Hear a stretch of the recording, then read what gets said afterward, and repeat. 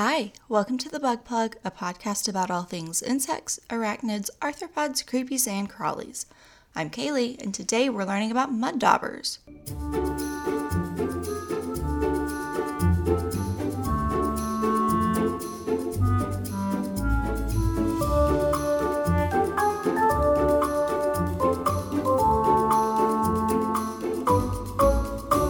So last Sunday, the weather was incredible. I sat on the patio with my grandparents and got a little freaked out because what I thought was a wasp was buzzing around my chair.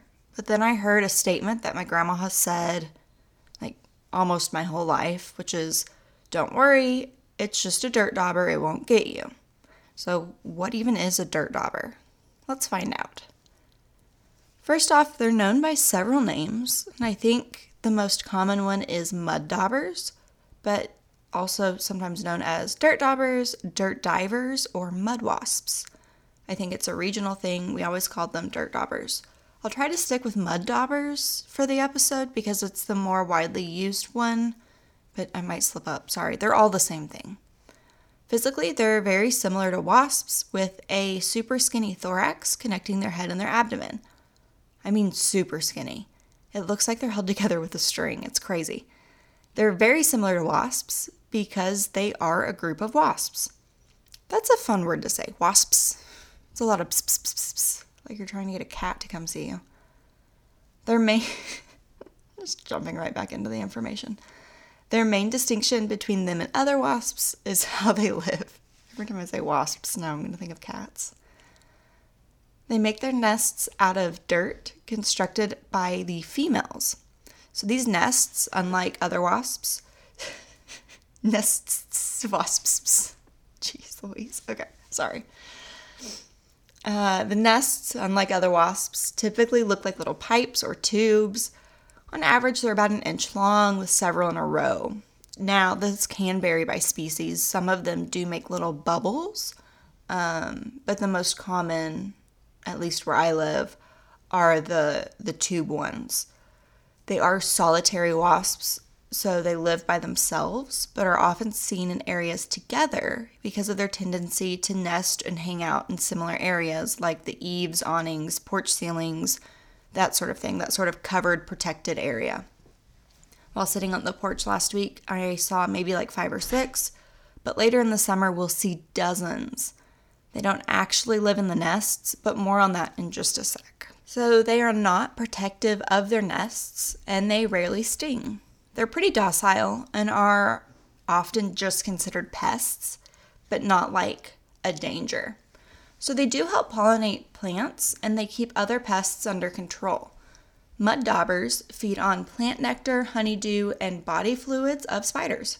Some species of mud daubers even feed on dangerous black widow spiders, so they are beneficial. I just said something weird, so let's back up. They feed on the body fluids of spiders. Here's the deal with that. Each mud tube, or nest, bubble, depending on the species, is furnished with several spiders that the female mud dauber catches and paralyzes with her venom. The female mud dauber deposits an egg on the first spider within each mud tube and then seals them off with the mud. So they don't live in the nests, it's just where they leave their eggs. The mud dauber larva will hatch from the eggs and feed on the prey left behind by the adult female mud dauber. Then the larva will develop into pupae, a process that, it kind of depends, but it usually takes between 2 and 3 weeks, sometimes 4 weeks, not a super long time. But then this is interesting. The pupae will, pupa? How do you say that? I think it's pupa. I'm saying pupae.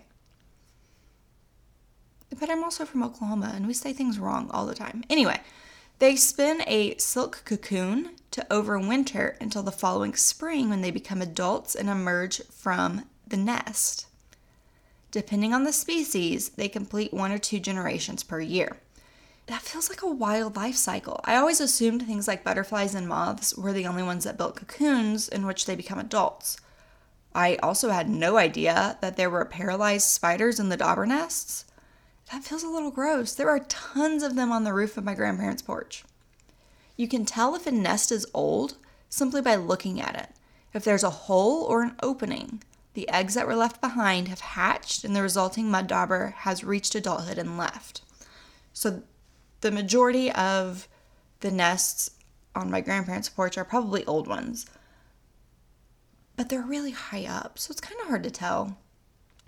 There are over 30 species of mud daubers found all over North America that vary slightly in size, color, and the size of their nests.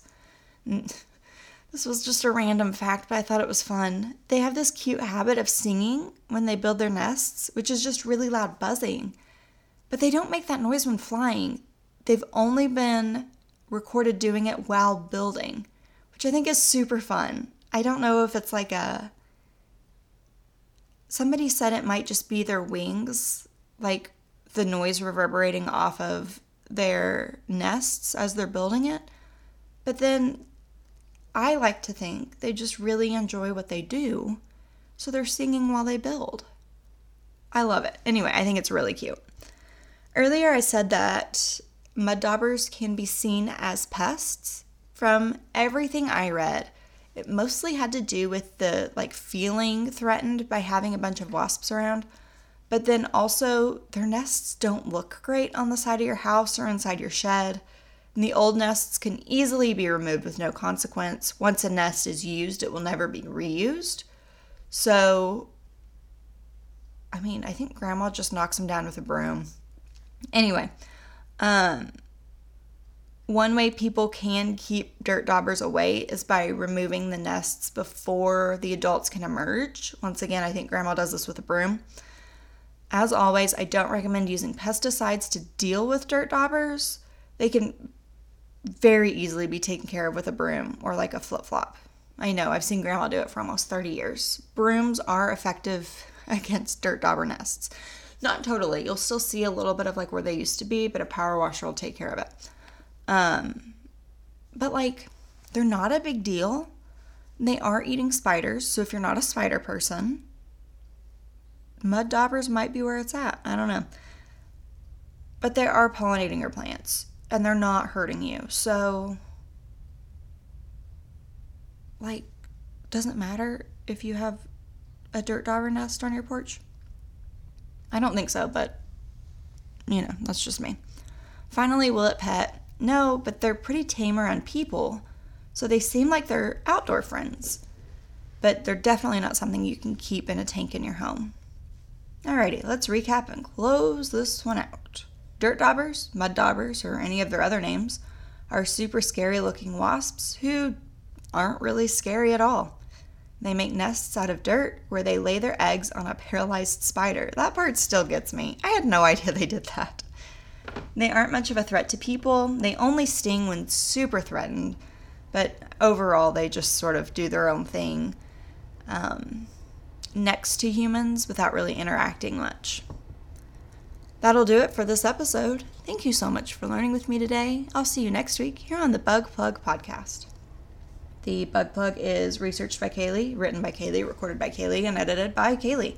Our theme song is from Fine Tune Music. You can follow the Bug Plug on Instagram and TikTok by searching BugPlugPod, or you can email us, bugplugpod@gmail.com.